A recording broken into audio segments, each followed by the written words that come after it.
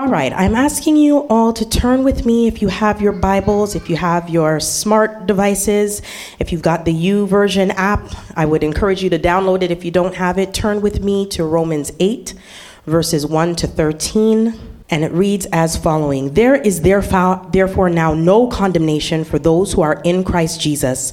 For the law of the Spirit of life has set you free in Christ Jesus from the law of sin and death.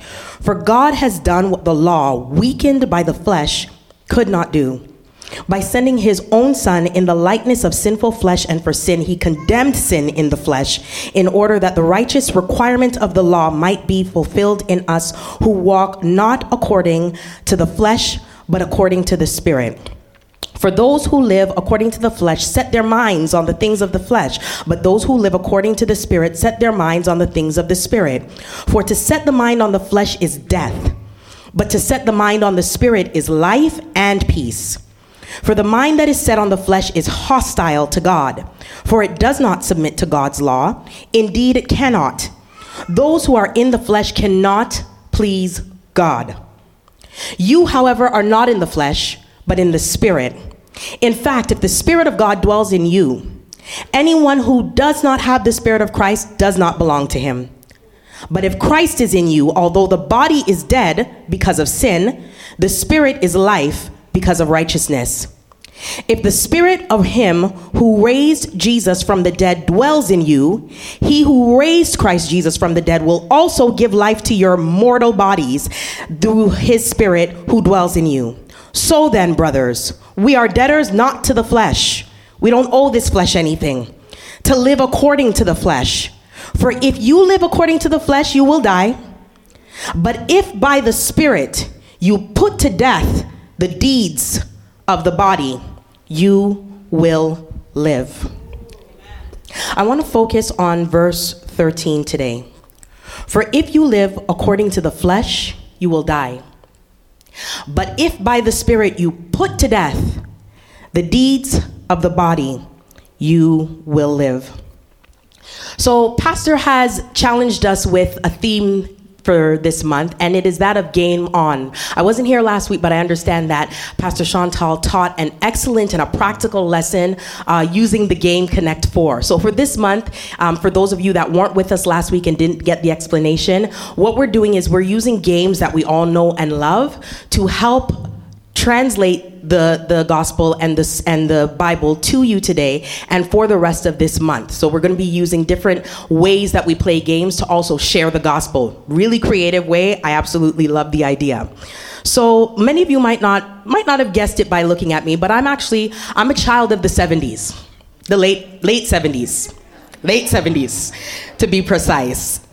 So when I grew up in a time that was considered a crossover point in the world of games and family entertainment. Right around the time when we were moving from families sitting around board games to playing video games as technology was on the rise.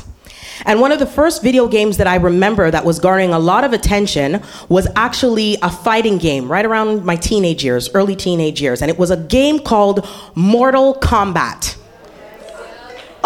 I see I got some other babies in the house. Okay. So Mortal Kombat the word combat was actually spelt with a K deliberately. But the whole notion of Mortal Kombat, by definition, is fighting to the death.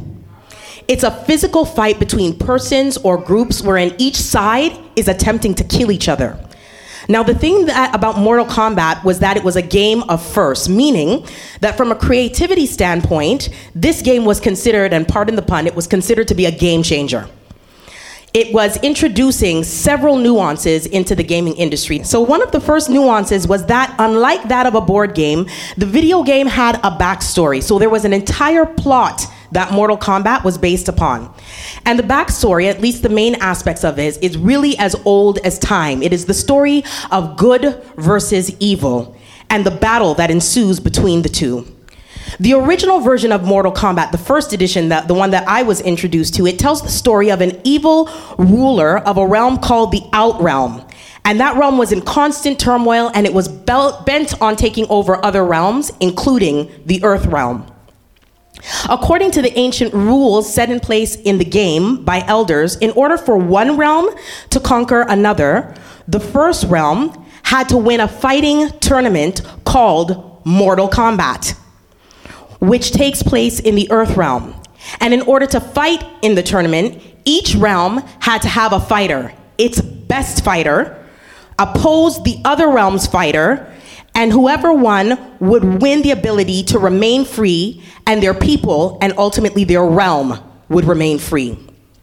The Outworld's ultimate champion is the antagonist of the game, and that player's name was Shang Tsung. And the Earth Realm's ultimate fighter was the protagonist, and that fighter's name was Liu Kang. That's the backstory. Now this is the way that the game was played. Players battle opponents in one-on-one matches by selecting characters that they're going to use to represent themselves in the game, and they go up against other characters in the game. Each fighter, each character, has something called a health meter. So on the screen there would actually be this green bar, and it would measure the remaining life or the remaining health of each fighter. The first fighter to win 2 rounds won the match.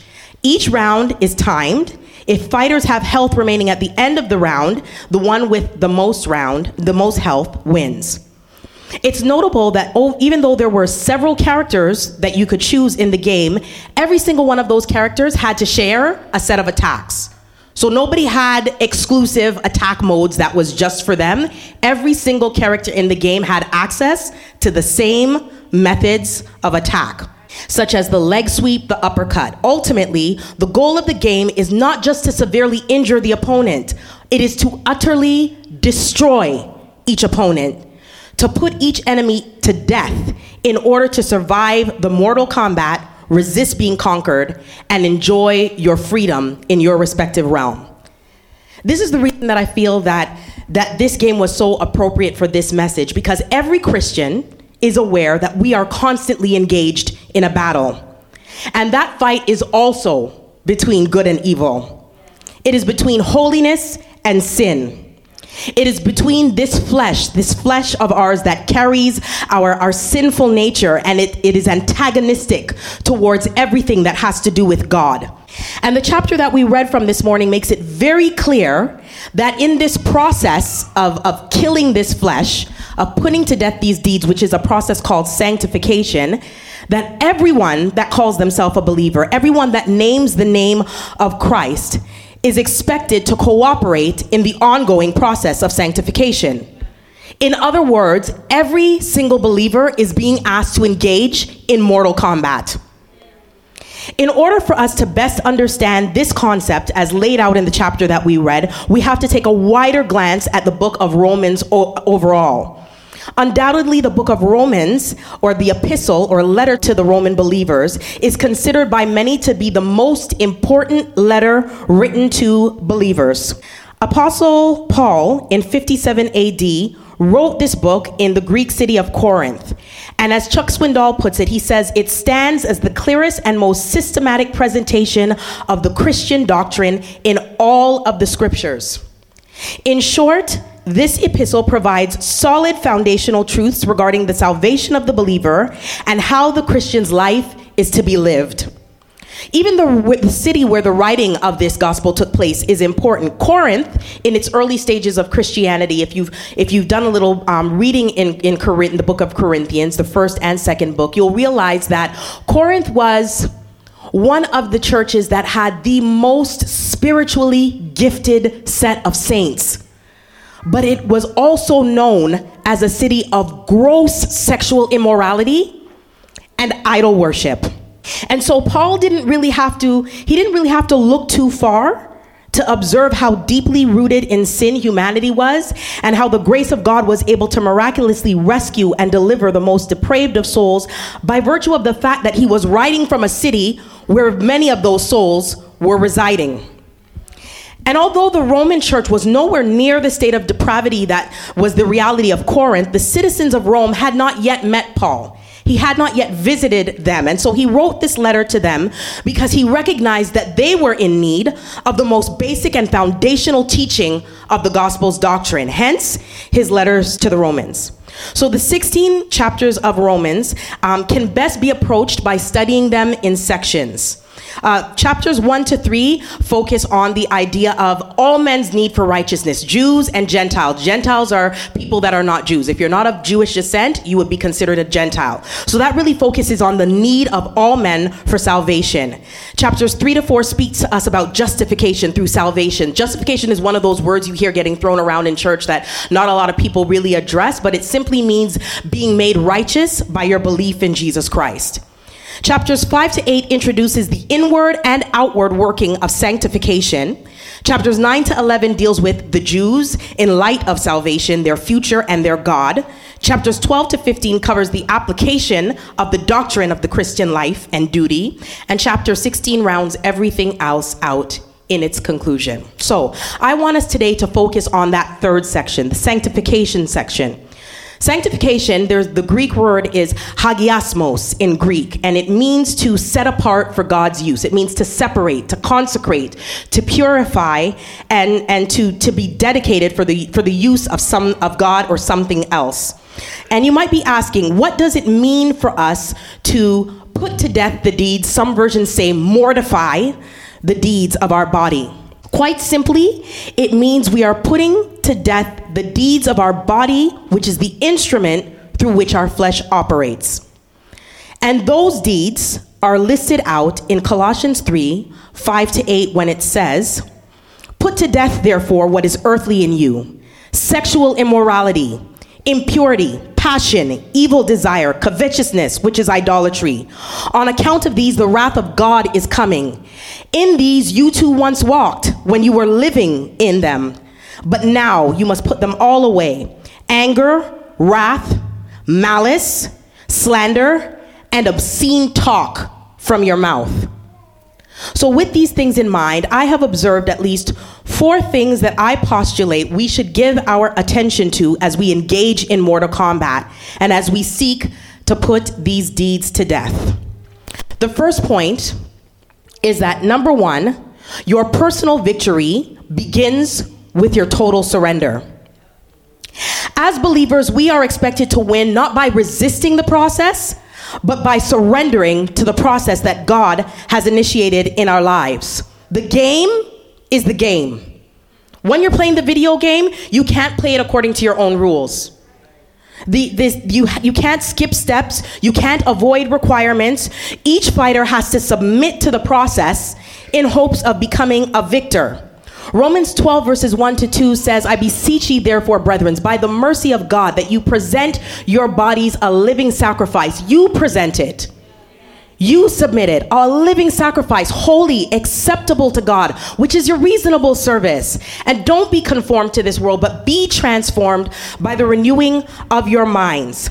Just like the creators of the game were deliberate about how the game is not only to be played, but how it's to be won, God is very specific in how we as believers are best to approach the duty of putting to death the deeds of our body. And it requires our submission. It requires our commitment to the process all the way through.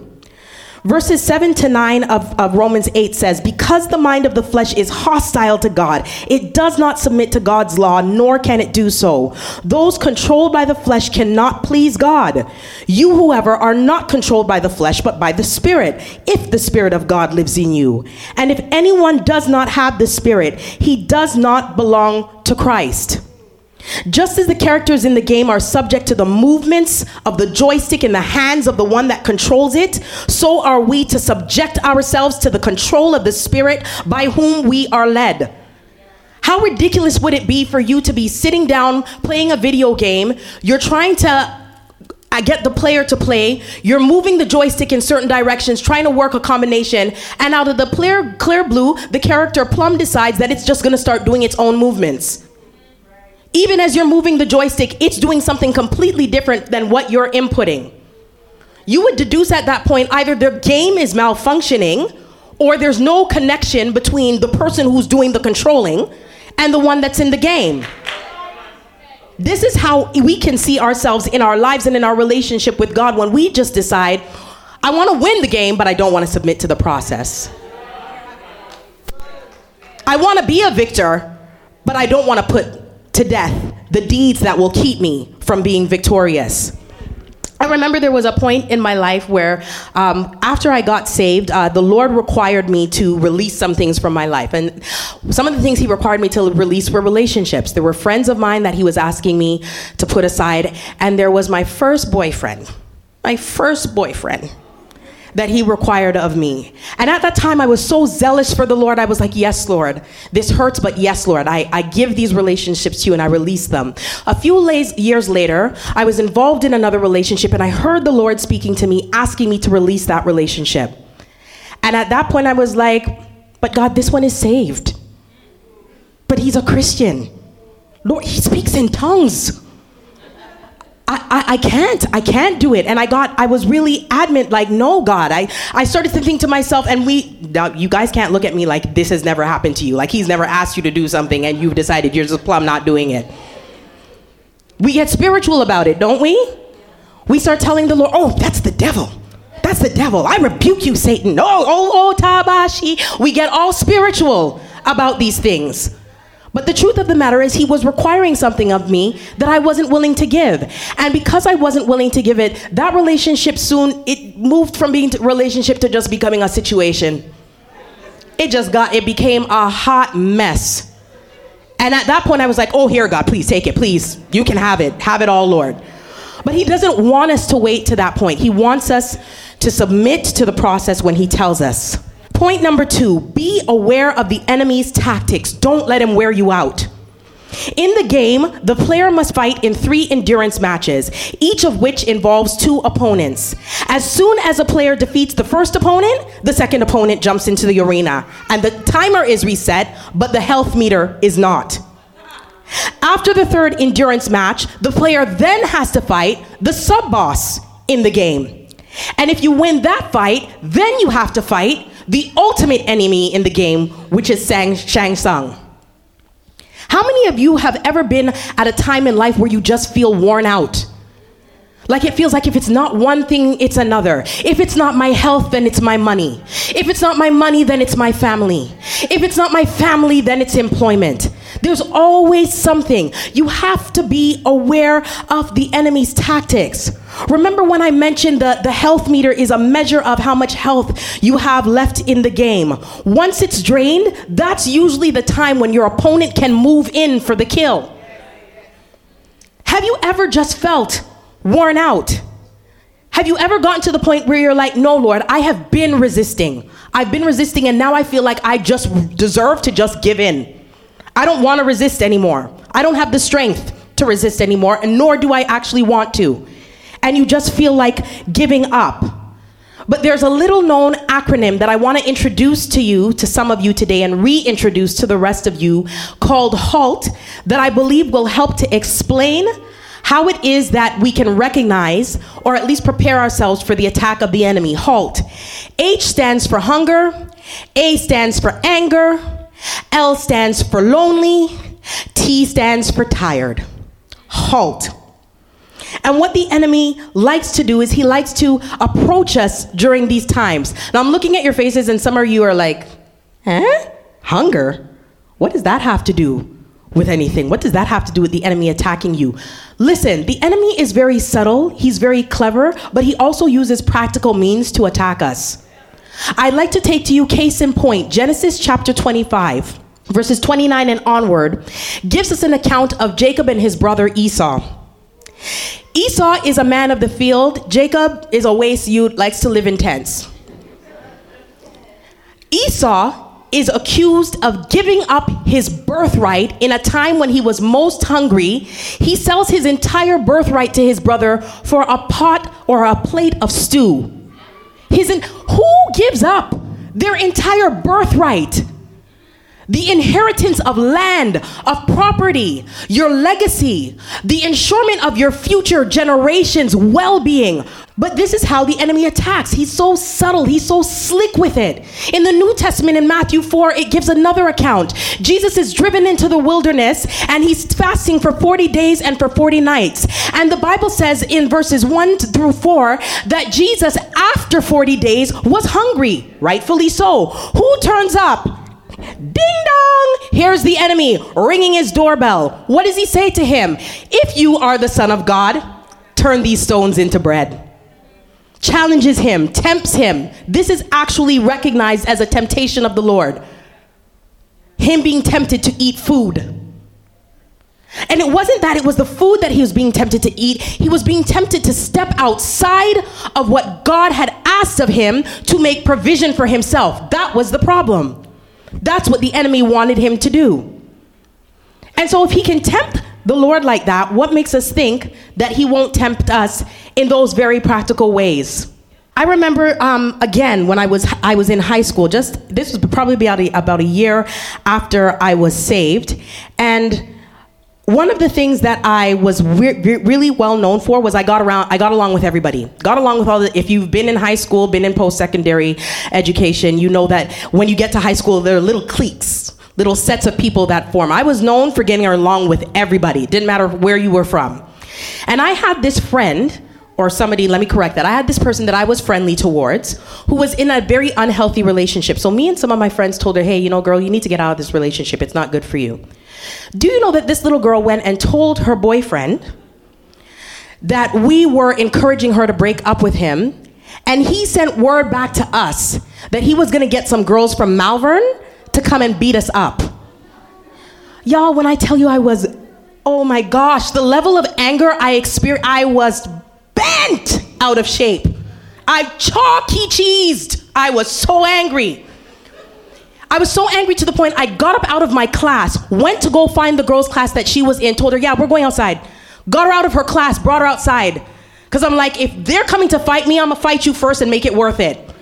Because I don't understand how I'm trying to help you and you have people coming to fight me for trying to help you. What I didn't realize was that the enemy was trying to use my anger against me, because everybody in the school knew that I was a Christian. I was that girl that would sit in the hallway during lunchtime and during break with her Bible open, reading. I used to walk with a little chain. I used to carry a little chain around my neck with the cross on it. And I was known for that, to the point where when I was ready to fight this girl, I grabbed the chain from my neck and I tore it off in one swift movement, put it in my friend's hand and said, hold this for me. And I heard some kid in the passing, yo guys, she took off the cross. But what I was doing was a physical illustration of what I was preparing to do spiritually. I was putting Christ aside so I could handle things in my flesh. And that is what the enemy requires of us. Know his tactics. Be aware of how he attacks. Number 3, be aware of you. Don't let your own lack of self-awareness contribute to your defeat. In the single player game, the player faces each of the other 7 playable characters in a series of one-on-one matches against the computer-controlled opponents. And that match ends in something called a mirror match. That mirror match is you playing against yourself. So if I was myself, a character, my last match in that round would be me playing against me. This is strategic. Because not only do I know that other player's strengths, I also know that other player's weaknesses. We are asked to do this in our own life. We have to be aware of not only our strengths, but also our weaknesses and how those weaknesses might be exploited. Verse 4-5 says that those that are after the flesh do mind the things of the flesh, those after the spirit, the things of the spirit. Are you aware of the areas of your flesh, your carnal and sinful nature, that you still tend to give deference to? Are you aware of the areas in your own life that you tend to still turn a blind eye to? You know, those areas of your life that usually result in you going, I don't know what happened. Those areas. Nothing just happens. Everything is a result of decisions that we've made. So you decide that you're going to roll up to a friend's house and you're going to spend some time, I'm just going to go and spend some time with my friend. And the next thing you know, we were talking and having glib conversation. And suddenly I found myself in a prostrate position. I was free and devoid of all of my clothing. I don't know what happened. You rolled up there at 9 o'clock at night to have a conversation with a friend? And this is not the first time you've done it. This is habitual. This friend who you accidentally also have feelings for and we don't know what happened. Well, that rapidly escalated. I was this close to being out of debt. And the next thing you know, I'm completely overdrawn in my checking account and my credit cards are all run up. I don't know what happened. Really? You have every shopping app known to man on your phone. You won't come out of the mall. You use every waking hour that you can to scroll through websites, but I don't know what happened. I don't know what happened. We know what happens, and if we don't, we need to take the time to examine ourselves. Yes, we have the help of the Holy Spirit, but having the help of the Holy Spirit does not exempt us from self-examination. We have a responsibility to examine ourselves, and in light of what we see, bring that before the Lord and submit it to Him. Let no one say when he is tempted that he is tempted of God, for God has no evil. He cannot tempt man with evil. Anytime that we are tempted, James says in James 1:13-15, we are tempted when we are drawn away by our own lusts. When we are enticed by the things that we desire. Know what kind of cheese you like on your trap. Yours might be mozzarella. I might be a blue cheese kind of girl. You might be a cheddar kind of guy. Know what kind of cheese entices you. Be aware of those things, because those are the things that if you are not aware of them, they will end up bringing you down. Number 4, don't underestimate your assignment or undermine your assignment. You are licensed to kill. Don't be satisfied with a partial victory when you've been equipped and cleared for annihilation. Romans 8:13 says, "For if you live according to the flesh, you will die. But if by the Spirit you put to death the deeds of the body, you will live."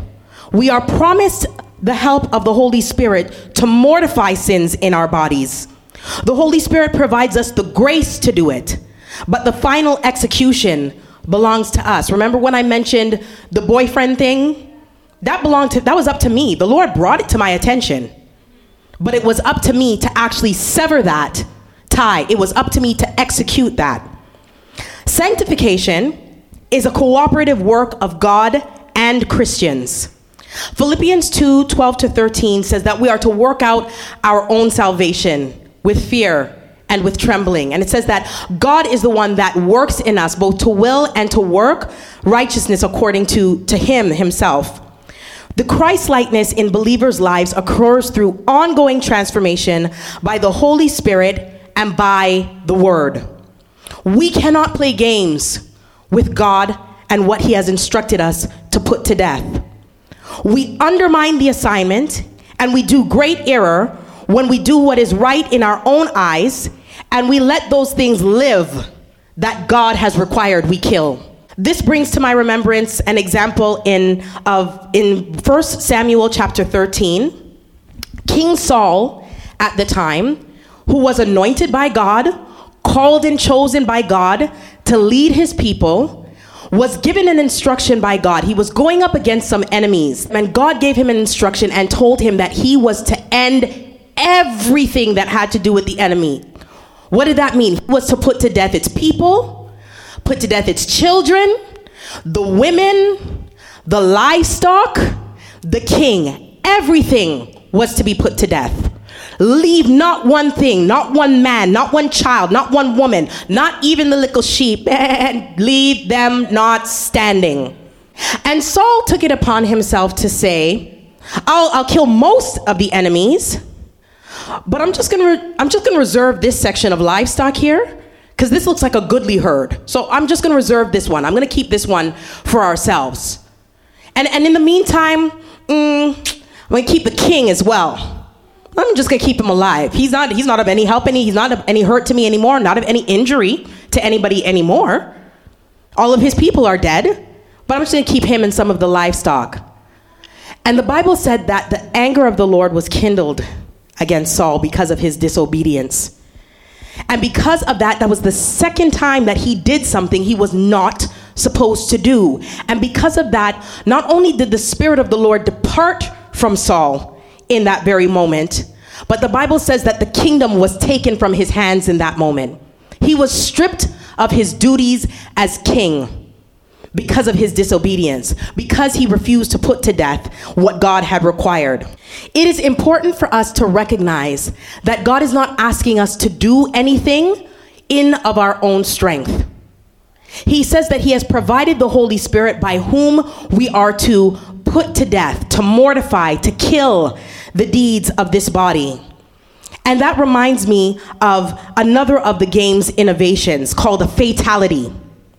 So in the game, a fatality was a finishing move executed against a defeated opponent to kill them in the most gruesome fashion. In the game, at the end of the victorious match, just as the opponent stands defeated, you have to enter a very specific combination on the joystick very quickly, while positioned a certain distance from your opponent that would completely annihilate the opponent.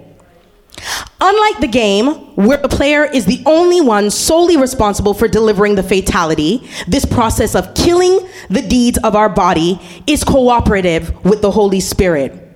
Because of that, we don't get to fall into a false sense of self-righteousness. We don't get to say, I can do this on my own.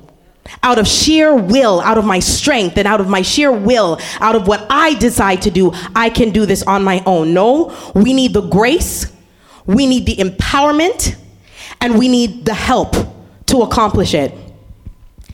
Finally, one of the coolest nuances in the game, at least in the first edition, was the introduction of a secret character.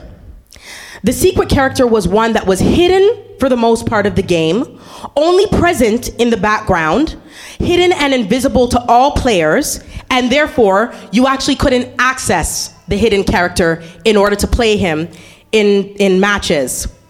The secret character was only introduced to the main stage of the game after certain conditions were met. In fact, in order to reveal the secret character, you had to earn a double flawless victory, then perform a fatality in a most advanced stage of the game. In the earliest edition of Mortal Kombat, the first secret character actually appeared as a fusion or combination of two other characters. So this character had the ability to use the strength of the two other characters, but moved much faster, and also appeared as a separate and distinct character from the two that it had the powers of. I want you to track with me for a second. Stay with me just for a moment. We're going to go back to the Synoptic Gospel in John chapter 16, verses 7 to 14. Jesus is standing with his disciples, and he's explaining to them that he's about to get ready to leave this earth. He's about to call it, to say bye, adios, it's been good. He's about to ready himself for crucifixion. And understandably, the disciples, they're not having it. They are upset. They're sad. Peter's over there walking and strutting and cussing, upset about the fact that he's going. Thomas, he just doesn't believe anything. He's in complete disbelief. He's like, I can't even with any of this. So he's gone off. He's upset. John's in the corner wailing, oh Lord, just sad about the fact that the Lord is leading. And Jesus utterly collects them and says, listen, it is expedient for you. It's important, it's beneficial for you that I go. Because if I do not, the Comforter, the Holy Spirit, the Helper, Parakletos, the Comforter will not come. And so he instructs them that when the Holy Spirit comes, the Holy Spirit will convict all men of sin, of righteousness, and of judgment. And not only that, but he will take what he has heard from the Lord, and he will disclose it to all men. And the Lord says this, he says, for all that is the Father's is mine, and the Holy Spirit will take what is mine and disclose to you. So the Holy Spirit now is going to take what is Jesus's, which really is taking what is God's, and in his possession, he's going to disclose it to the believer. Remember what I mentioned about the secret character, the fact that he could not be revealed until there was an accomplishment of a double victory and a fatality. In John chapter 19 now, when Jesus is actually on the cross being crucified, Our champion, the ultimate Mortal Kombat champion, is facing the enemy of the ages, Satan, in a fight that will determine the freedoms of the inhabitant of this earth and the world to come. And in John chapter 19, verse 28, as Jesus hangs on the cross dying, with the enemy believing his victory to be close at hand, the Bible says that at this point, knowing that everything had been accomplished and to fulfill the scripture, Jesus says, I'm thirsty. And those that were the Roman centurions that were there, it says that they took a sponge and they dipped it and they lifted it up to his lips. And when he had finished, Brad, I'm going to ask you to come up and help me for a second. Because I need you guys to get the visual of this. So, picture this. All right? The enemy is prepared to receive his victory, to be crowned as what he thinks is the champion of this Mortal Kombat. And Jesus is hanging on the cross, moments from death. All of heaven, all of hell, those that are around Jesus are waiting with bated breath, waiting because his death is imminent. And it says that even though they were there, I can imagine that the voice of God from eternity past, knowing that he chose Jesus Christ to be the lamb that was slain before the foundation of the world, know that the victory really lies in him, that his voice echoes from eternity into the present and says, finish him. And the word says in John 19:30 that Jesus, after having drunk the sour wine, lifts up his voice and says, tetelestai, which is, it is finished. Now the enemy thought, surely this is my victory. I have accomplished crucifying the king of this world, the savior of the earth. I've executed him in a gruesome manner. I've satisfied the conditions of the Mortal Kombat. But what he didn't know is that as Christ hung on the cross and uttered those words, it is finished. What he said in the Greek perfect tense, which is not only was it finished in the past, but it is continually finished and will continue to be finished into the present. So it was not Satan that dealt the fatality. It was not Satan who had the flawless victory. It was Jesus Christ who dealt the fatality, who had the flawless victory. And in doing so, he reveals the secret character, the Holy Spirit, the Comforter, the one by whom we can crucify our flesh, crucify and kill the deeds in our body. Thank you, Brian. I'm coming down, but I want to say something to you, believers.